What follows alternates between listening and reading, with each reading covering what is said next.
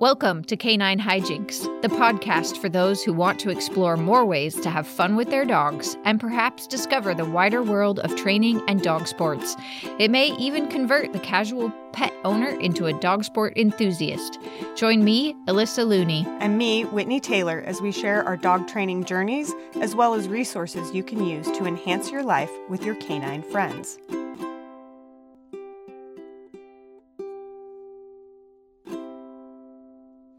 Welcome to the Canine Hijinks podcast. In our quest to explore the wider world of dog sports, we're covering the sport of flyball today. That's right. We're excited to be interviewing a dog sport enthusiast and flyball participant, Barbara Standiford. Barbara is a successful dog agility trainer and handler who competes in a variety of agility venues across the United States. Additionally, she is a UKI and USDAA Masters Level Agility Judge and owner of multiple dogs. A dog sport enthusiast, Barbara has also competed in herding, obedience, and flyball. An engineer in a previous life, Barbara began teaching agility full-time in 2012. She currently teaches in Hillsboro, Oregon, and Woodburn, Oregon, and is available for seminars and workshops on a variety of subjects. Welcome, Barbara. Thank you. Nice to be here. Yes, welcome, Barbara. So, Alyssa and Barbara, can you tell us a little bit about what you've been up to with your dogs recently? Haven't been doing much, getting back to work, survived the COVID pandemic. Hopefully we are done with it. It was an interesting year last year. I actually I didn't whelp. I whelped a litter of puppies. My youngest dog, no longer my youngest dog, had a litter of border whippets. And so that was pretty fun. But back to teaching, back to doing normal things, which has been pretty fun. Pretty fun. Yeah, I love following your journey with Jin and your puppies. So recently I took my youngest dog, Ale, to the beach and we got to explore several beaches. We did some dog training, we relaxed, and she was super awesome off leash, which was a really nice thing to have at the beach. Whitney, what about you? All right, so I'm pretty sure I'm a broken record. I have been working with Sprite on weave poles. We have our agility debut coming up this weekend, and just yesterday she did 6 straight weaves. Woo! I was that's exciting. I know, she's a very good girl. So that was super awesome and feels like a good accomplishment. Now I'm ready to tackle running contact training, I think. Barbara, before we pick your brain about flyball, talk to us about the dogs that you currently have in your household and what you do with them. I have 4 dogs right now. I have Mary, who is my 12-year-old border collie. She is kind of winding down her agility career. Just a few more titles. I'd like to get her PDCH and USDA this year. And Shine, who's my little token small dog. He's a 9-year-old Papillon. And actually, both of those guys, Mary and Shine, have been benefiting from the USDA at home program. Getting some odd legs here and there, which has been pretty nice for their championships. And then I have Jin, who is my 5-year-old border collie. She whelped a litter this year, actually last year, 2020. Gave her lots of time off being pregnant, bring her back slowly. She started competing this month and she's been very excited to be back. And then my youngest is Machete. He's also known as Mac. He is Jin's son and he's a border whippet. And it was interesting just thinking about doing border whippet breeding. I would never have considered it had I not done flyball. And border whippets are very popular in flyball. But that was an interesting segue to get to that part of, just doing a different kind of breeding. I didn't realize that his full name was Machete. Yes. I've just known him as Mac. Yeah. That's very cute. Yeah. He's got the longest legs of a puppy you've ever seen. He is it's funny. I think he just passed Jen at 20 inches. So we think he's 6 months old this week. So he's definitely getting taller and he's, he looks like he's as tall as his mama right now. And his mom is not going to be happy because he's going to be faster. So admittedly, I know almost nothing about flyball. I know that the dogs run down the lane, turn on a box, and bring the ball back. And I know that it's a relay event and that there are jumps involved. Yep, that's about the extent of my knowledge as well. So I think we should start with the basics. Barbara, can you give us a general description of what the sport is, what happens during a flyball run? Sure. Flyball is basically a 2-team race. And each team fields 4 dogs, but they can list 2 additional dogs that can be competing on that team for the day. So you'll have dogs that maybe they'll get a heat or 2. Dogs will get a heat or 2 off during the day. And the team will be running 3 to 5 races per heat. And depending on the tournament, we'll run 6 to 8 heats per racing day. It depends on how they're set up, and each team will have a strategy for putting that together. The team tries to run all the 4 dogs as fast as possible to get the most amount of points. And there's a strategy involved in how to figure that part out. But basically the first dog is started using a countdown light, and it looks kind of like a drag race where the colors go down and you release your dog, and the dog is supposed to cross the finish or cross the start line before or after the timer goes. Each dog must take all 4 jumps to get to the trigger box. They must trigger the box to get the ball. They can't pull the ball out. And then the dog has to run back over all 4 jumps with the ball in his mouth. And then the next dog is released, and that pattern continues. So all 4 dogs are going across all 4, the whole race. If there is an error, like the dog passes too early or doesn't do all the jumps or doesn't take the ball all the way back, then the judge will raise their hand and indicate that there was a fault during the run. And then that dog has to rerun. If the dog reruns correctly and they're under time, they'll still get all the points that they were allowed to get. Multiple dogs can have faults, and multiple dogs on different teams can have faults. At some point, the team can decide whether or not they don't want to run anymore. It's obvious that they're not going to get any points, or they're too tired, and they can just forfeit that particular race. So I always thought that the balls were like Velcroed onto the box, but it doesn't sound like that's true. You said they have to trigger the box. There is a trigger, and I believe there's a guy in Canada who makes most of the boxes. There's actually a trigger, so they jump on the box with all 4 feet. You can actually. The dog can do it any way they want to, but it's safer to do a swimmer's turn. So they jump on it all 4 feet, and that triggers the box to shoot the ball out. And at every tournament, every box is tested to make sure that it shoots the ball out a certain distance. So it has to have some velocity to it. It can't just be, the dog literally cannot just grab it out of the box without it being triggered. They have to catch it as it flies. If that makes sense. Yes, that makes sense. Okay. So then you're joining some kind of an organization. Can you talk to us about how the organizations are organized? Sure. There's 2 main organizations that sponsor flyball tournaments. Well, I should say sponsor flyball tournaments in a normal year, since we haven't had flyball in over a year now. One is NAFA, which is the original flyball organization that stands for North American Flyball Association. And then the other one is called UFly, which is U-FLI. And both of them have pretty similar programs. NAFA has just the 4 dog tournament classes, but UFly actually does a couple things different. They have singles, and so dogs can just race. It's just a 1 dog down and back type of race. And so you can get pretty competitive people, just doing teams. Or there's also a 2 dog team. So you can have just 2 dogs racing. And I've been to 1 UFly tournament, but the majority of tournaments I've been to are NAFA. But it was really interesting watching the 2 dog team, because some of it were people that were just like, hey, let's throw down the gauntlet and try to beat, some other team. They were all like all these really fast dogs.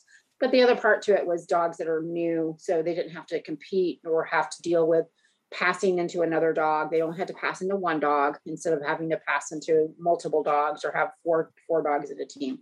So it was a really good strategy for young green teams to do a two dog team. And it's also fun for more experienced teams to actually, let's see how fast can we get these both dogs to run. So that's just a bit of a difference between those 2 organizations. In NAFA, all of the region, or all the countries divided up into regions. So you have a regional, you belong to a region. So from Oregon, Washington, and British Columbia, we belong to Region 7.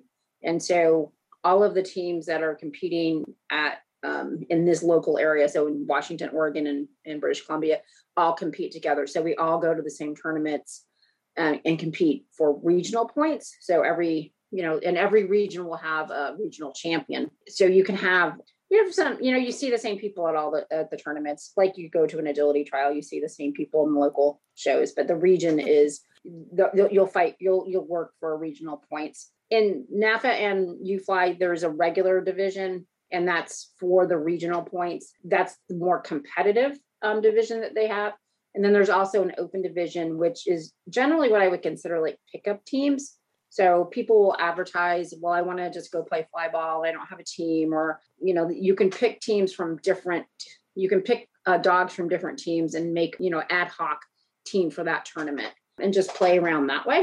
You still get the same points based upon, for your own personal titles, but you're not competing at the regional level. That's about it. And so you're competing on a team with the same group of people each time you compete, as opposed to it being an individual event. Yeah, I think the difference between flyball and agility is an individual event primarily, and we do have team events. Usually in USDA, we have a dam team or pairs, and so that's a team event there that way. But flyball is strictly it's your team. You join a team, you compete with that team on so many levels, and so I want you to think about like, there's all sorts of competitiveness levels at each region. I mean, there are people who are in my region who want to run, sub 15s.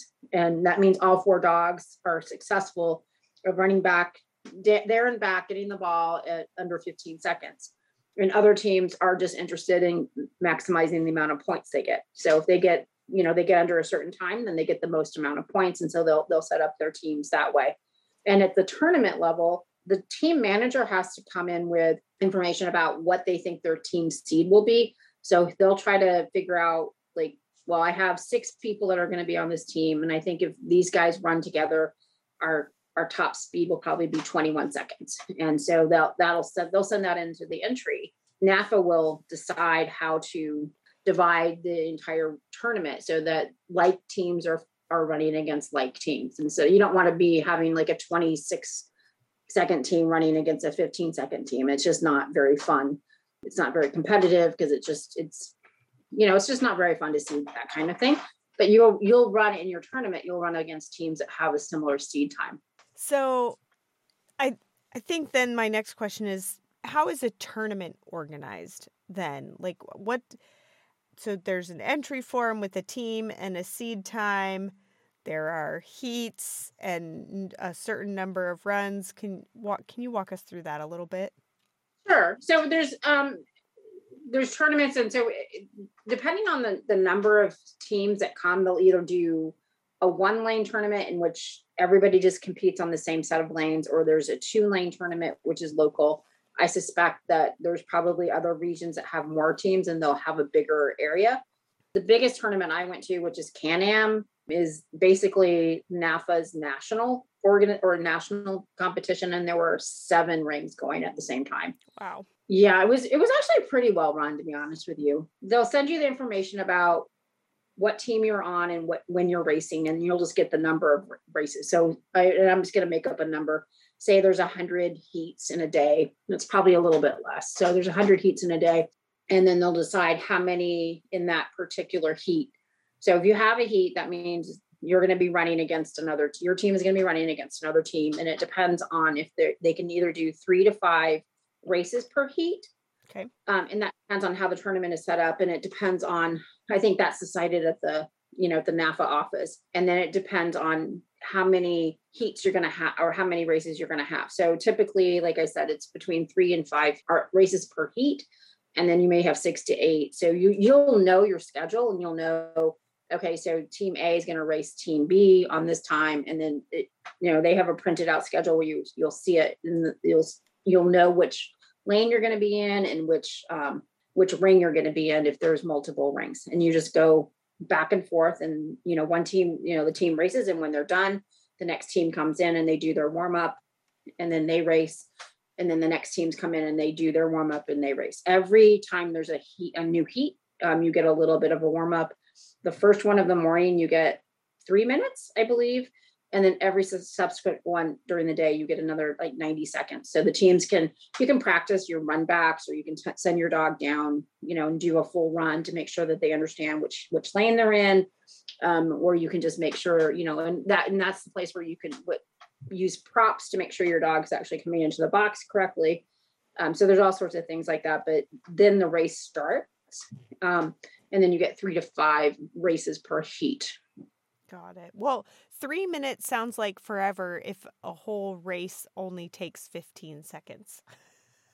Sure. But you also have to take into account you have 4 dogs who can come in, and they all need to practice. Right. Especially in the morning. Well, so they 6. all need to you go said down there's the box. 6, right? But 4 race at a time. Oh, so you only warm up if you're racing in that heat. Correct. Got it. Well, and that's actually really interesting about fly ball is you can, if you have 6 people on your team, and sometimes what they'll do is they'll put a green dog on, and so that they can do a warm up and not race. But as long as they're listed on the team, they can participate in the warm up before the race. Interesting. Okay. Got it. Yeah. And if you're having a problem with a dog, you can substitute a dog in for a heat within that race. Interesting. How are clean runs and points determined, and like what kind of titles are there within the sport? So, because you mentioned before there's some strategy around being fastest versus getting the most points. So so the start line is designated, and this is a little bit of a side tip. Farm Tech actually makes the timers for fly ball, same as they do for agility, which I thought was really kind of fascinating. Anyway, so that's the start line. There is a line judge, and there's also electronic sensor. So there's a line judge, and that person watches the line to make sure that the dogs pass. Each dog is on the correct side of the start gate when they pass. Mm-hmm. And then there is a box judge at the end. And so that person watches the dog, makes sure that the dog has run down all 4 jumps, hits the fly ball box, turns and comes back over all 4 jumps. And if there's any fouls in the middle of that, then they are supposed to raise a flag, and the judge should look at that. The judge can also see to make sure that something is going on. Mm-hmm. So if you run clean, so all 4 dogs run clean, and you're under 24 seconds, each member of that team that raced, the 4 dogs that raced, gets 25 points. And clean runs that are under 28 seconds are awarded 5 points, and clean runs under 32 seconds are awarded 1 point. Okay. So those are the point systems that you get when you're racing. There's also within each tournament, a tournament competition. So even if you say you're having a lot of fouls and the other team doesn't finish, and you have to rerun and you do it in 50 seconds, and the other team was slower, doesn't finish, you will still get points for that tournament, even if you don't get points for your titles. Okay. So there's at a tournament, you have that kind of thing going on. When you earn points, you earn titles. Your first title is pretty much, I think it's 25 points, and you're a fly ball dog. So pretty much the first time you race, you'll get a title of fly ball. That's kind of fun. Like, you did the thing. Yay. I did the thing. Woohoo. Yeah. And then after as many points as you can get. So, the big ones are 5,000 points, which is fly ball master. And I believe you can get that on your AKC. You can pay a little bit of money to AKC, and you can have that title put onto your AKC record, by the way. Oh. Fly ball master at 5,000 points. The next big one is 20,000 points for Onyx. And then the big one really, I think, is 100,000 points for Hobbs. And Onyx and Hobbs were actually titles named after the first dogs that achieved those points. Oh, cool. So that's, if you get your Hobbs, it means you've done it 100,000. There is, I believe, a dog, at least one dog that I know of, the last time I checked the records, has 200,000 points. Wow. Yeah, like crap. And just still going. Last time I checked, was still earning points, but obviously not this year. The other thing that fly ball does that I think is a little bit different is they do Iron Dog. And it's basically if you competed and earned at least 1 point in the competition year for 10 years in a row, you get an Iron Dog designation. Oh. So, they actually try to promote longevity there. So that's pretty nice. It's an interesting point. We talk often in agility about the types of behavior / training / strategy that is rewarded by different structures. So I think having an award for keeping your dog healthy and fit for that long is really cool. There isn't really anything very similar in agility that I'm aware of, aside from the Lifetime Achievement Awards in USDAA. Otherwise, it's all about cues. So I guess if you keep running, you keep racking up titles. You can, that's sure, but it doesn't really. I mean, I actually think that that is. I agree with you. The Iron Dog thing is definitely unique to Flyball, and it's very interesting. I mean, I've been, some of my teammates have gotten their Iron Dog. I've been at the tournaments, and it's definitely a, one of those everybody's you're not crying, I'm crying thing, or you're watching, older dogs, and they're not as fast as they used to be, but they're still enjoying it and they love it. So, it's fun to watch them do that. That's cool. Oh, that's neat. Mm-hmm. So back to some of the specifics of the sport. There are 4 jumps, you said. Are they always the same height and distance apart? They are always the same distance apart. And that's, it's the start line. It's okay. Timers are placed 6 feet and then it's 6 feet to the first jump.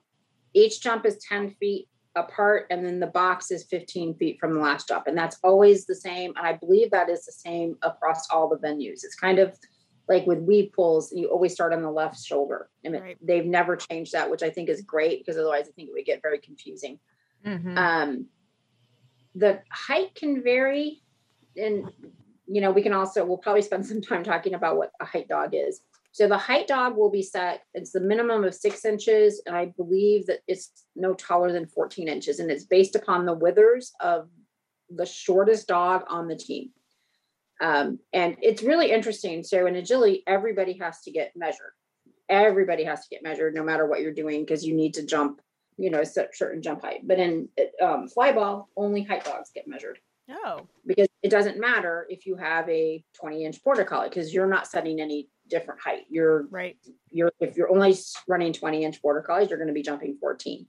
So getting a height dog actually, a fast little dog will set, the whole idea is if each jump is a little bit lower, the team should be faster. The problem is if you have like a 20-inch border collie, they tend to be really fast. So it's like you have to figure out the balance there. That's in the regular division in NAFA. So if you're competing at the tournament level or the regional level, you have to have a height dog. But then in the open division, which is, we talked about that earlier, which is like a pickup team, all the jumps are set at 6 inches. And so it doesn't matter if you have a height dog or not. And so that's a nice thing. You can just compete with all the border collies. You're not competing for regional points, but you're still competing for your titling points. So got it. How is it that dogs know to stay in their lane and come back to their handlers instead of just running and playing with the dog that is the next lane over? I think this is actually one of the things that kind of fascinated me about Flyball in general. I think in agility, people don't really need to watch whether or not their dog is going to go play with another dog, because it's usually just one dog on course. The few times where you're running multiple dogs, you kind of manage all that stuff. But in Flyball, it is actually something that we work really extensively on, is making sure that the dog comes back to the owner. What you're talking about, where a dog and it's called crossing over. So Flyball is divided. There's like a middle line down the center. And if a dog crosses that line, then the race is called, the whistle's blown, the judge stops all racing, because it could be a very dangerous situation, especially for a fast dog.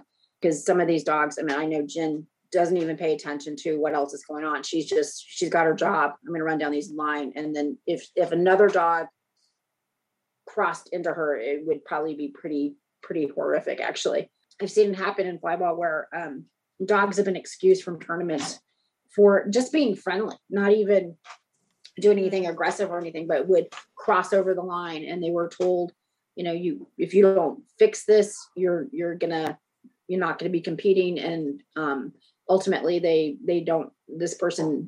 I've seen people not come back to the sport because their dogs would not abide by staying in the lane. So it's something that flyball people train a lot. They also train, just that kind of behavior. So usually with tugs is what most people do, or with food or some sort of toy. So you're encouraging the dog to come back to you with one of those things. I know with Mac, we're playing, his flyball foundation right now is, restrain recalls coming to a tug. So he's going to come to a tug and tug with me.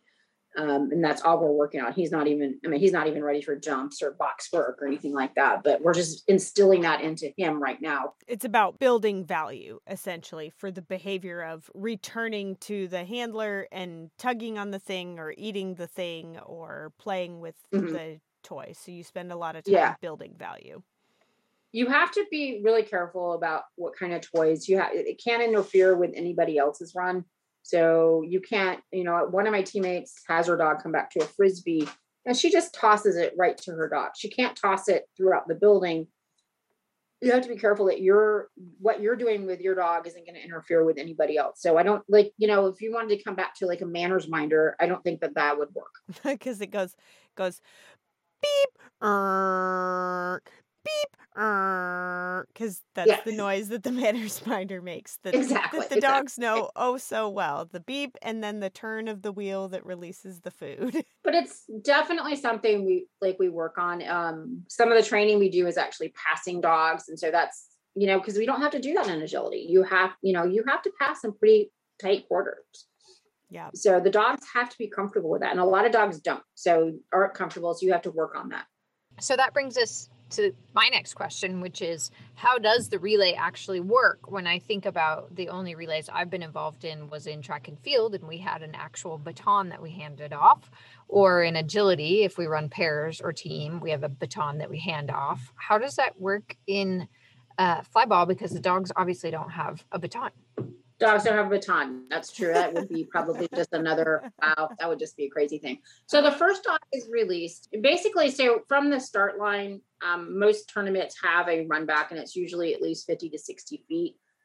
I believe some places on the East Coast have a shorter run back, which I find really uncomfortable. Jen needs a lot of run back. She has space after the course to run out. Yeah. Okay. Yep. The run back. So, and it's usually, so after the timer, so the dog can just bleed off their speed. Got it. So I start Jen, and this is just I start Jen about 40 feet out. I release Jen when the previous dog is at a certain point. So the first dog is released with the timer, and then every other dog is released, and the team and, the individuals decide when that's going to happen. So if you have a very fast team and who's very consistent, you can release when the dog is coming off the box. If you have a team that doesn't have a lot of consistency, you'll release when the dog is closer to the end. So they're coming back and maybe maybe they're at the second jump, and then you release your dog. So you have to figure out the timing part of that. And that's just an individual working through that. And that's one of the things that my, teams practice when they do practice. So most teams, I think, practice once a week or twice a week, and they work on the timing of when you're going to release your dog. But it's just a matter of like your comfort level. The closer you are to the start line, the further that next dog has to be closer to you. And it just depends on the speed. So you have to take into account, is that dog ahead of you running a 3.8, if they're running a 4.5. So if they're running a 4.5, you'll release a little bit later. If they're running a 3.8, you'll release a little bit earlier. I also play with distance. So if I'm releasing to a dog that's pretty consistent, if Jen's particularly fast that day or particularly slow, I may move up my start.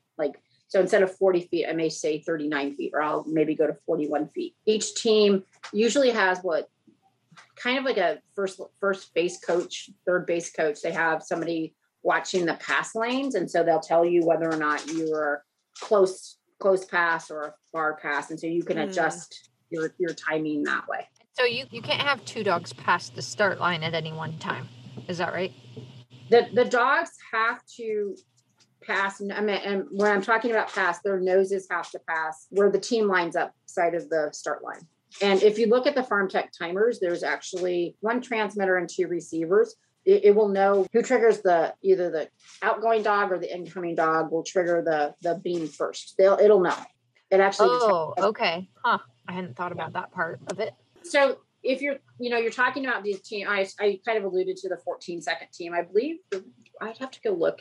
The world record is 14 something. A lot of teams that are doing that kind of passing, you have to be just spot on. I mean, yeah. Like their pass has to be as close to that timer as you could possibly get. They're going to have a lot of mistakes because they're passing so close. They're going to have a lot of false starts. If you're actually looking to break a world record, you're actually not looking to win a tournament. You're actually trying to break a world record.